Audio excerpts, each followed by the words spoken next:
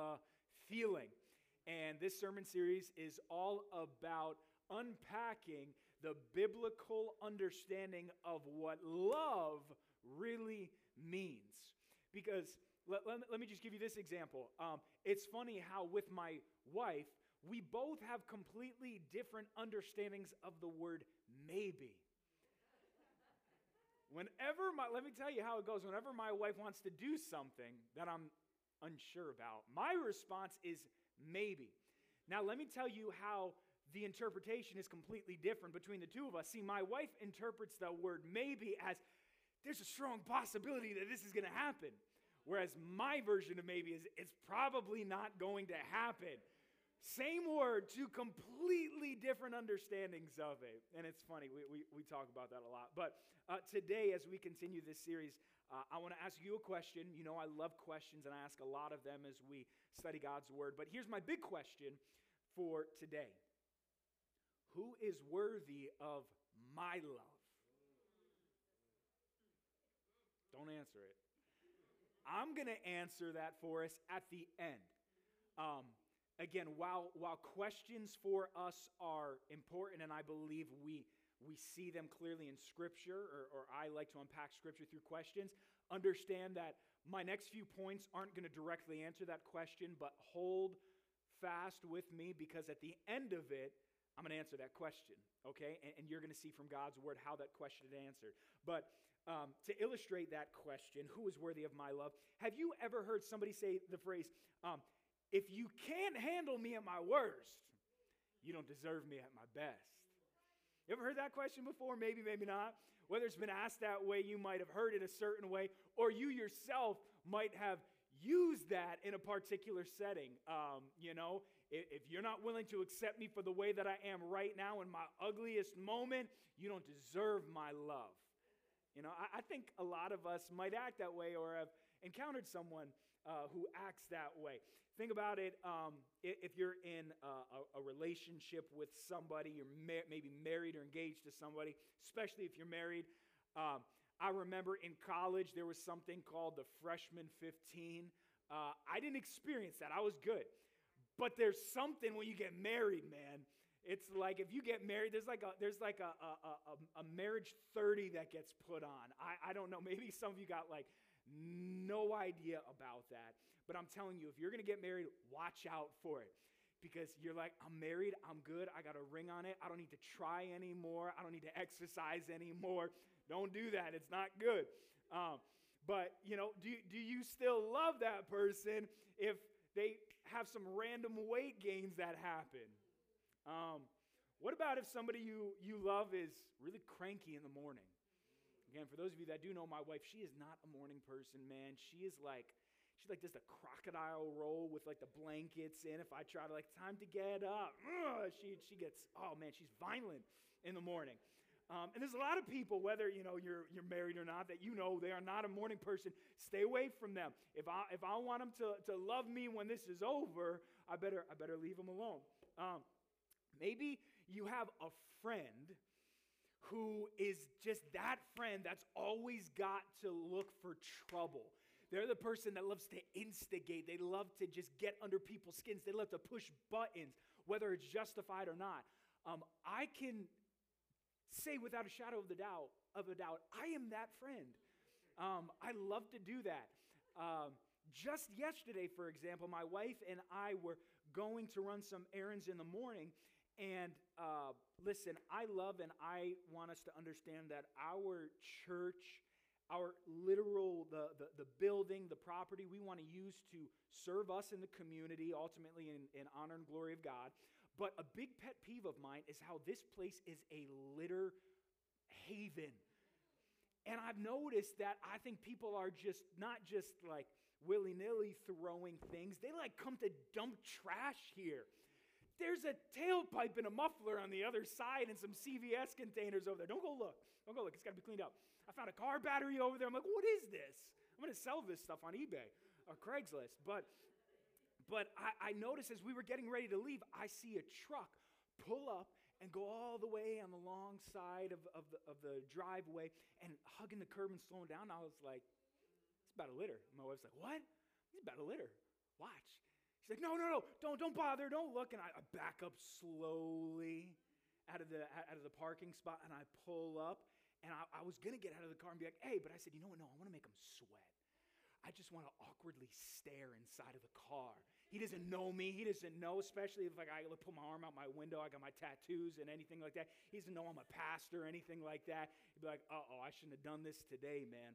And the guy gets out of his car, and I don't even think he looked at me. So much for me staring at him. But the whole time, the whole purpose of this is, litter aside and all that, my wife was horribly uncomfortable with me doing this.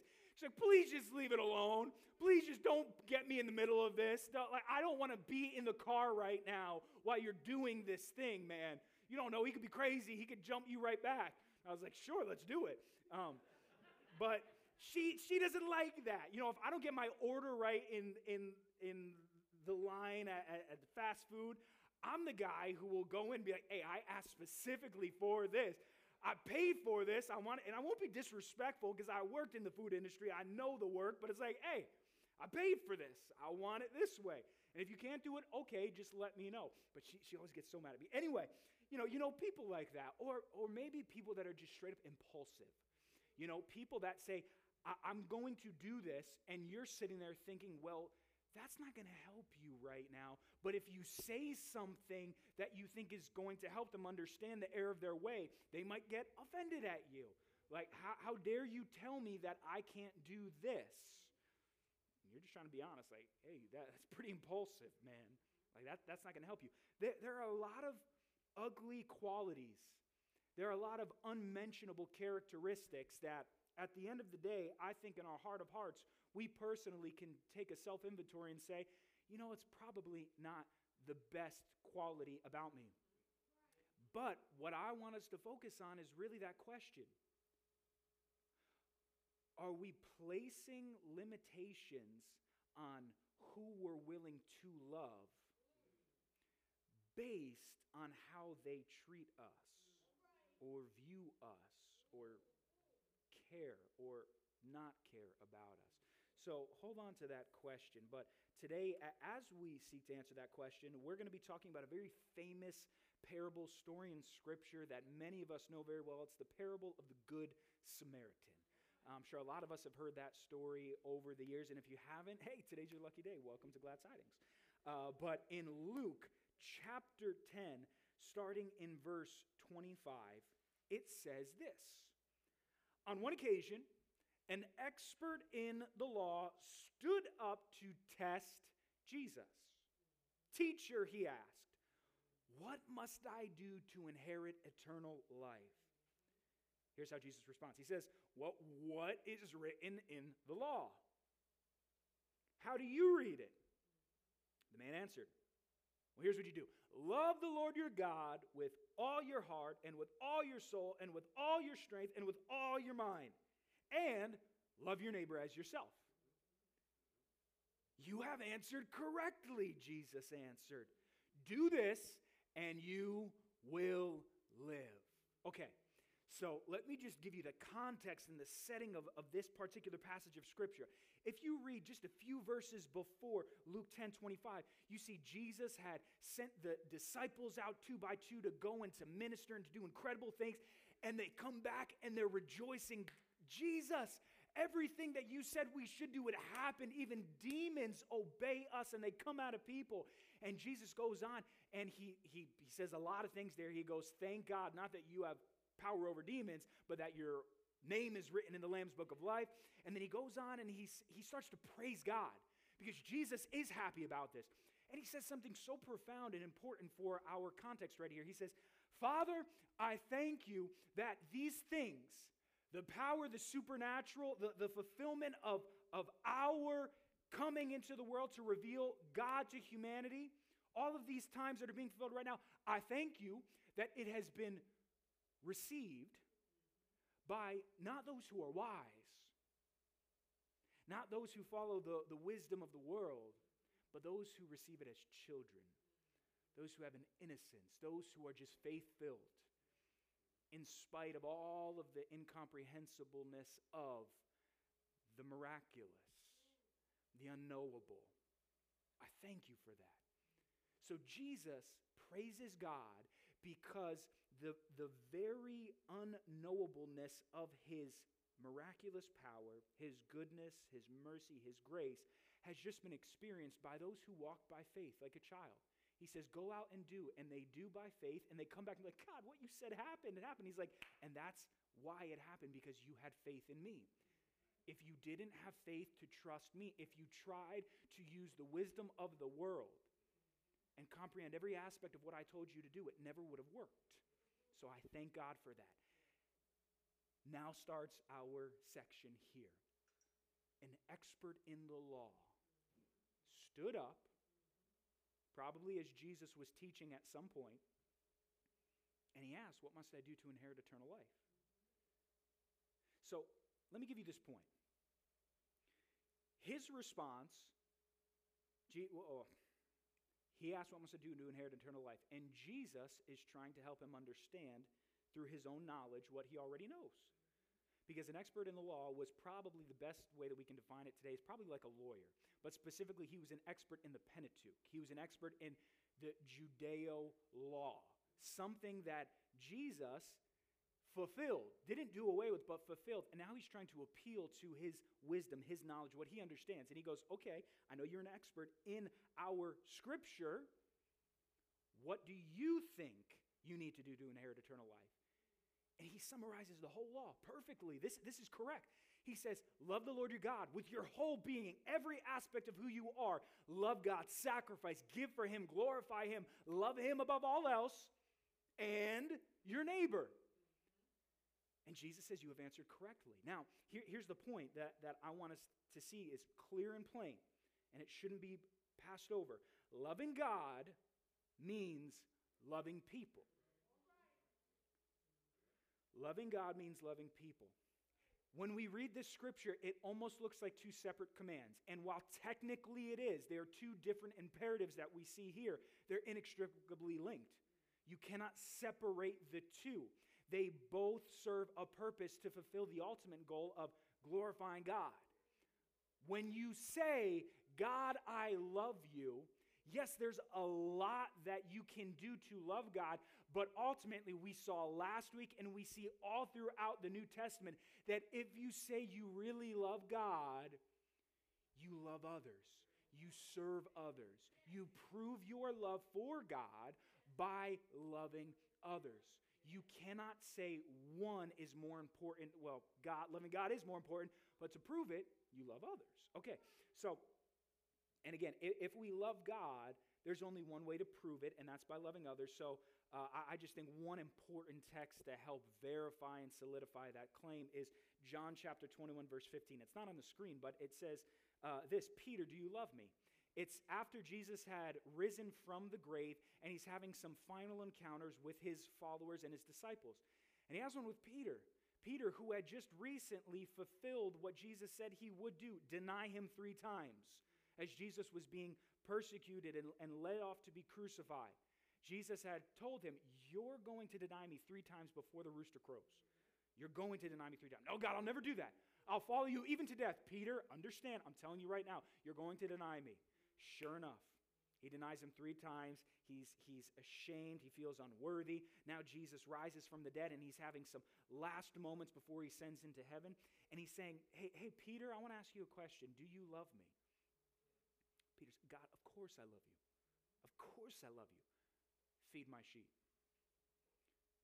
Peter, do you love me? Yeah, God, I just said it. I love you. Okay, feed my sheep. And the 3rd time, Peter, do you love me? Lord, why do you keep asking me this? You know that I love you. Then feed my sheep. Once again, we see right there, if we claim to love God, we're willing to give whatever we can for our neighbor. Now, that's exactly what this expert in the law had knowledge of. He understood the reality of what it meant to prove that you love God. You love people. So, loving God means loving people. Now, it seems like this would be a great place to end the story because the guy asked a question. Jesus helped him understand that he already had the answer. He just needed to realize that for himself. But verse 29 reveals something very important for us. It says this, but he, referring to the expert in the law, wanted to justify himself. So he asked Jesus, who's my neighbor? Who is my neighbor? So let me ask you another question as a point. Is your faith about you or God?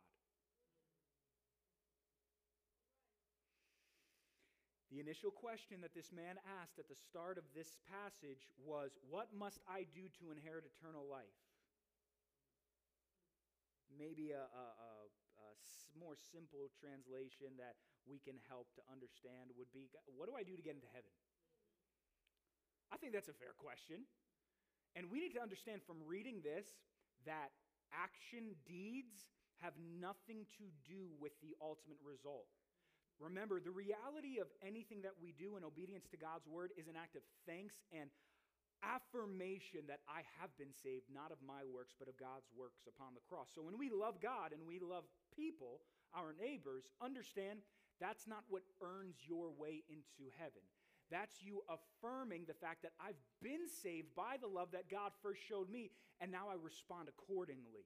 I uphold the integrity of his name and honor him by loving others. So this isn't about really how to be saved, but that's this guy's question nonetheless.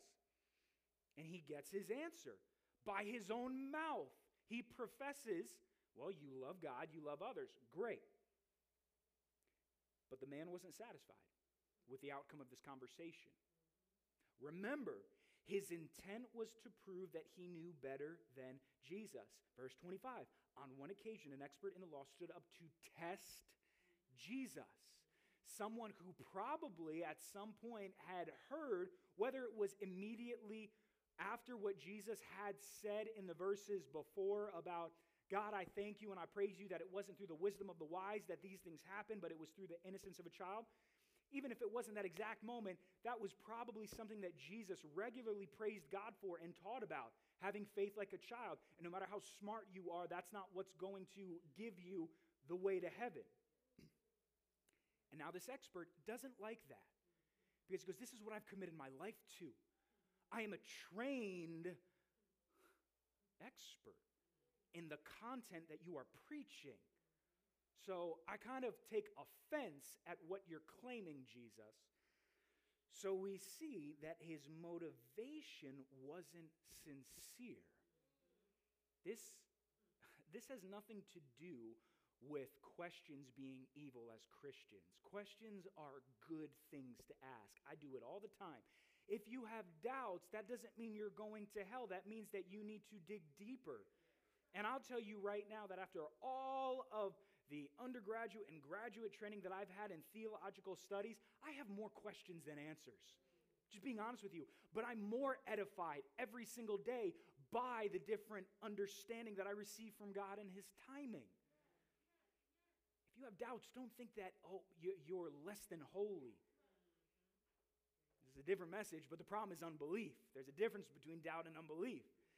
God didn't say to Thomas, doubting Thomas, stop your doubting. He said, stop your unbelief. Because unbelief is the idea that, okay, I'm faced with, the unknowable and the knowable and trying to marry the two. You know what? Faith or unbelief. Yes or no. Those are our ultimate responses. So it's when we choose to say, I refuse, whether I understand it or not. That's the problem. Doubting is not a sin. Understand that. But let's get back to this. So his motivation wasn't sincere. So what does he do? He asks another question. But once again, the motivation behind this question, as we can guess, isn't sincere. And ultimately, his question, who is my neighbor? He's asking our big question for the day. Jesus, who's worthy of my love? Who is worthy to receive what I'm going to give them? Okay. The Christian faith, I'm going to make a bold statement here. The Christian faith is something many claim to have, but many have appropriated it to fit their preferred way of life. lot of Christians out there. There's a lot of experts out there. There's a lot of do-gooder, loving, Jesus-following individuals out there. Or so they say. But they exhibit the exact attitude and character of this man right here. He understood the law. He had knowledge of it to the extent that the layperson would not have had. So if anyone was capable of actually contending with the question, first and foremost, about life after death, it would have been this man. But this is an aspect of the New Testament that we see Paul address, where he says, knowledge puffs up, but love builds up.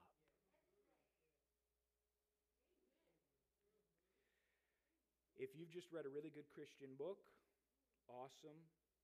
Use it, learn from it, but don't think that it makes you infallible in your understanding of the gospel. Don't become a know-it-all just because you read something and you started talking about something that others don't seem to be talking about. The Christian faith is something many claim to have, but many have appropriated it to fit their preferred way of life. This man did not like the content of Jesus' message because it was defying the norms and the standards of a culture that was deeply embedded within the Jewish nation. Let's talk about that. We will talk about that within the actual parable. But before we go to the parable, let me finish this thought. And let me just give you a pro tip. When you read the Bible, there are times when you're going to be uncomfortable with what you read. Okay? Spoiler alert if you haven't already encountered that. There are going to be things that counteract your preferred way of living, your lifestyles, your preferences, things that make you feel good. And you're eventually going to come against things that you read that say what you're doing you shouldn't be doing. Or there are going to be things that you just plain don't understand. They don't make sense to you yet. You can't comprehend it, and you maybe never will. Here's the pro tip. You ready? If you feel that way, that means you're doing it the right way. This isn't to say that you're never going to have your questions answered. I don't believe that for a second. And once again, I don't believe that we serve an illogical God. But He is God nonetheless, and there are understandings that we will never fully comprehend about who He is. And there are aspects of our relationship with Him that are inevitably going to be put under a microscope, and we're going to be uncomfortable. That's a good thing. Come on, that means that you are actually being challenged in your walk. It means that God has characterized and identified certain aspect of who you are that need to morph, that need to change. Why? Because He's an angry, mean God? No. Because He wants what's best for you. And while it might seem so far off that really, God, you want me to stop this? You want me to give this up? You want me to adopt this mentality? That's really what's better for me? It doesn't feel like it is. He's like, I know it doesn't feel like it right now, but trust me. It will. So, one more question that I'm going to ask you before we move into the actual parable. Are you using Scripture to justify your position or to confront it? This is a big temptation. I've done this, and I've got to be careful not to do this. Are you using God's Word as a means to solidify why I get to live the way that I want to live? Why I don't have to sacrifice certain things? Why I don't have to give up certain things? Why I don't need to listen to what the pastor is saying? Because look, it also says this over here in the New Testament, or God did this all the way back in the Old Testament. Knowledge puffs up. Christian, be weary. Be weary of knowledge, not because it's a bad thing, but because if your motivation is insincere, then it is going to be manipulated by Satan and birth in you pride and arrogance and ego and self-justification of things that are obviously sinful in ways that are very dark and very difficult to come back from? Are you using Scripture to justify your position or confront it? All right.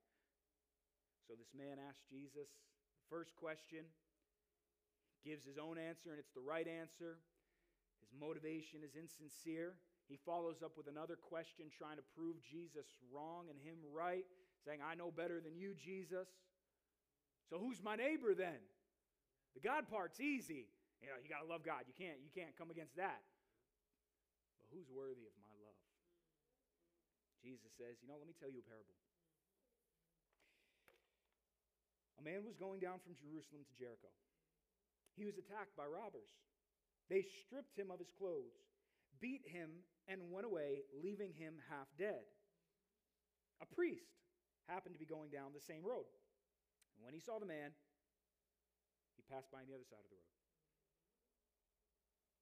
So too, a Levite, when he came to the place and saw him, also passed by on the other side. But a Samaritan, as he traveled, came where the man was. And when he saw him, he took pity on him. He went down to him and bandaged his wounds, pouring on oil and wine. Then he put the man on his own donkey, brought him to an inn, and took care of him. The next day he took out 2 denarii and gave them to the innkeeper. Look after him, he said, and when I return, I will reimburse you for any extra expense you may have. End of parable. Which of these 3 do you think was a neighbor to the man who fell into the hands of robbers? The expert in the law replied, the one who had mercy on him. Jesus told him, go and do likewise. So the punchline of this whole parable is so offensive to the expert in the law. It is so radically offensive to his cultural upbringing. Because, we have this story of a man coming from Jerusalem. We don't know for sure, but it's been concluded by many authors that Jesus had in mind here probably a man of Jewish heritage. He was coming from Jerusalem, so there's no guarantee, but he was probably Jewish. And that's to help emphasize the point of Jesus' story. And while he's on this roughly 17-mile journey of a 3,000-foot descent, because Jerusalem is elevated from the water, so you're going downhill, it doesn't matter. It's just geeky stuff. As he's going down, he gets jumped, and he gets beaten, and he gets robbed. It was a very common thing in those days for robbers to wait on roads of that sort. Now, as he's lying mortally wounded on the side of the road, helpless, one of his own people come along the road. It says it was a priest, which is interesting because we know biblically that within the Jewish setting, a priest was of the Levitical tribe, of the holy priesthood. So ultimately, we need to understand that the priest was to embody the Word of God. The priest was to embody and carry out and live, first and foremost, all of the commands of love, of righteousness, of faithfulness, of justice, of help, of sacrifice. Go on and on and on. What does this priest do? His own brethren and one who is called to do that which nobody else would have been wanting to do because it was inconvenient. He doesn't go and help him. In fact, he goes to the other side of the road. And then soon thereafter, there's another individual who said was of the Levitical tribe, which maybe he wasn't a priest, but he was somebody who was a leader within the priestly tribe who helped in temple worship and sacrificial processes. He was a man who was definitely probably used in many holy ceremonies, who embodied as well and knew what the right thing to do in that situation was. So the point of these 2 first individuals is that they were not ignorant of what they were supposed to do in that moment. And there could be a lot of reasons why they chose not to. Maybe they were afraid. Maybe they thought, well, if I go there could be robbers waiting in hiding just for a poor innocent person to come and help this man, and then they're going to jump me too. It could have obviously been because, well, he's unclean now. He's been sullied, and if I touch him, I'm going to be unclean. Could just be they didn't feel like doing it. They didn't want to go out of their way. We don't know the reasons, but there's a lot of reasons that we can probably liken ourselves to and say, yeah, I can see that because I've done that myself before. Not happy, not proud of it, but I've done it before. So now, the hero of the story shows up. The third individual who's walking along, it's a Samaritan. And if you have ever studied the ancient Near Eastern historical context of the people of Samaria, they were considered half-breeds by the Jews. They were considered lower than low. They were people that Jews did not have any association with. And it's really interesting. Why? Because technically they're related. Samaritans are half-breeds of Jews. So back when, in the Old Testament, when we see the Assyrians, they overthrow and they destroy the northern tribe of Israel, the 10 tribes of Israel. The Assyrians came in and they led off captives. But they allowed some to stay in the area, and then at some point they dispersed them and allowed them to go throughout all of the known world at that time. But while they were in captivity, other inhabitants, other foreigners, other non-Jews came into that land, specifically now the land of Samaria. And even though the Old Testament said you're not to intermarry, and that's another sermon for another day, they did. And so those who were of the southern tribe of Israel, the tribe of Judah, looked at them and said, "You're sellouts. You gave in. You were to have nothing to do." And so from that point on in history, they were not considered by the true Jews to be true Jews anymore. They were half-breeds. They were sellouts. They were individuals who did not maintain the integrity of the law. There is a richly evil history throughout generations between these two groups of people. And in this story, Jesus has the opportunity to say, you know, the Levites, the priests, they didn't do what they were supposed to do, but you know, there was an unassuming, good, quiet, humble Jewish man who came into the scene, and he did what his leaders in the community didn't do. Jesus didn't use him as an example. He uses the antithesis of the Jewish nation to represent how we are to respond to people in pain. He says the last person on earth that you ever would have credited with the ability to show compassion, the person who is your mortal enemy, the person who you think of as being unclean by their very existence.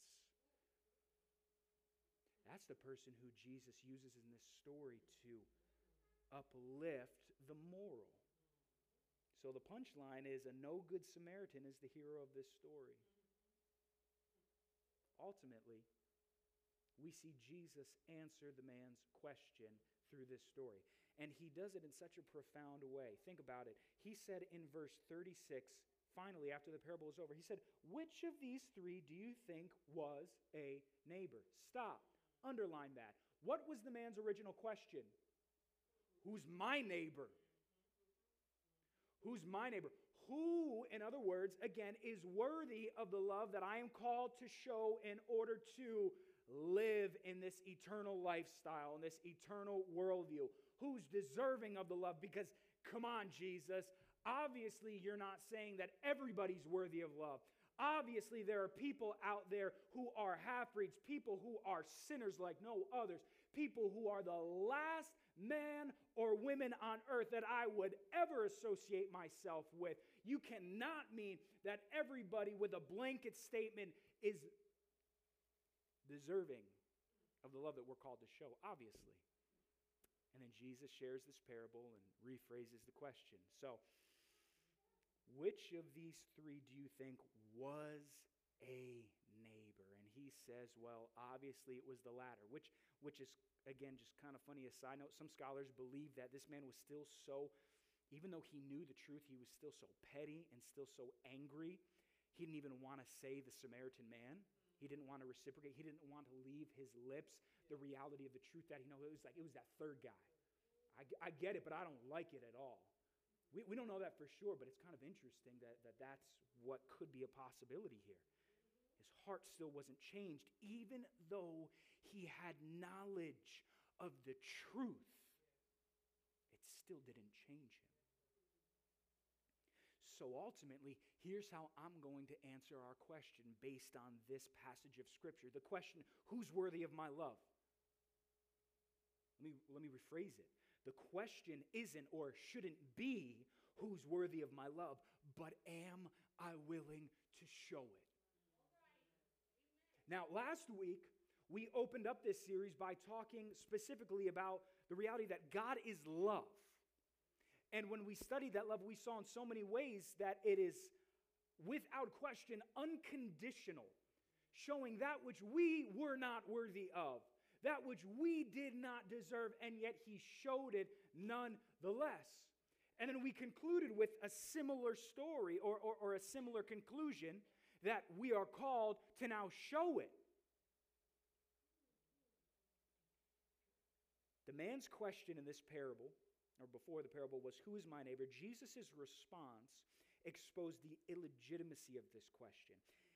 Listen, if we start categorizing people as either worthy or unworthy of love, then we are misrepresenting the love of God.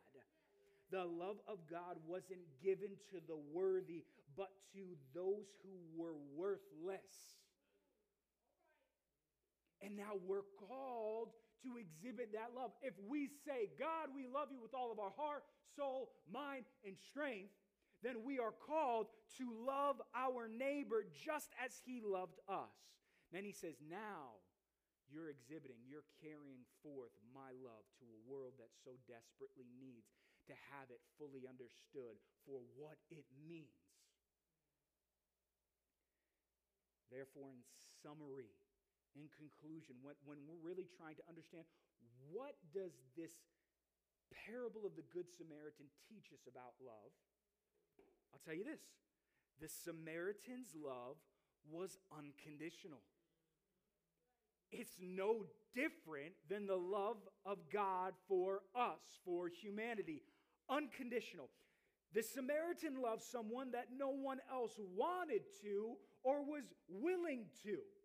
The Samaritan loved someone that probably would not have reciprocated the love that he showed.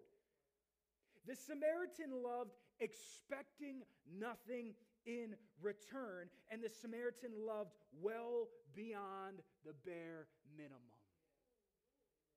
Those last two phrases are important for you to understand. When it talks about the denarii, the 2 denarii that he gave, again, a lot of studies have been put into trying to ascertain how much was that worth.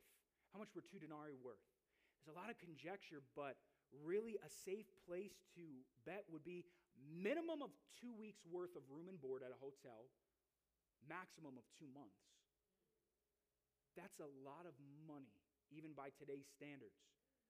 2 weeks worth of a hotel, all expenses paid, food, board, care. He was still physically mending and needed someone to help him. He gave 2 weeks minimum to 2 months maximum worth of pay. And then he says to the innkeeper, and if there's anything else that I owe that has superseded that which I have provided the means for, I'll pay you back. Church, do you understand that this is the love of God for us? He has given everything that we need, and if we ever have done something that we think we need more of, he's there to give and to cover our costs. He is not a God that is only going to go so far in his love for us. There is no limit to how far he is willing to love us, sacrifice for us, show compassion on our behalf. So that's incredible. And that's our hope. But the reality of what we are to walk away from with having studied this scripture together today is not just to say, God, thank you for what you've done for me, but it's now to reciprocate that love and not categorizing individuals as worthy or unworthy. There are going to be people in your life that are the most unworthy of the love that you want to show. And in that moment, you need to remember, so was I when God loved me. So was I when God loved me. I'm the one who crucified him. I'm the one who spit on him. I'm the one who defied him. I'm the one who lives in regular disobedience to him, and yet he still loves me. I'm the one who discriminated against him. I'm the one who thought that he wasn't deserving of my attention, and yet he still died for me. Go and do likewise. Go and do likewise. Stop trying to place parameters upon who's deserving of your love. When I said to my wife, till death do we part, in sickness and in health, better for worse, richer for poor, all of that, I love her unconditionally. Would you stand with me here this morning? We have an incredible call as Christians.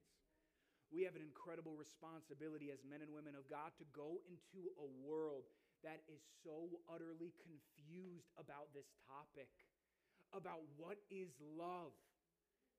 Is love simply something that makes me feel good, and if I'm not feeling good, then therefore it's not love?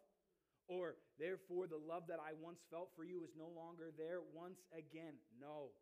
That is an erroneous view of what love is. And in the weeks to come, we're really going to break down the Greek understandings of what love were, because I believe they have profound implications for us living in the 21st century, where we're trying to redefine love than what it truly is in God's eyes.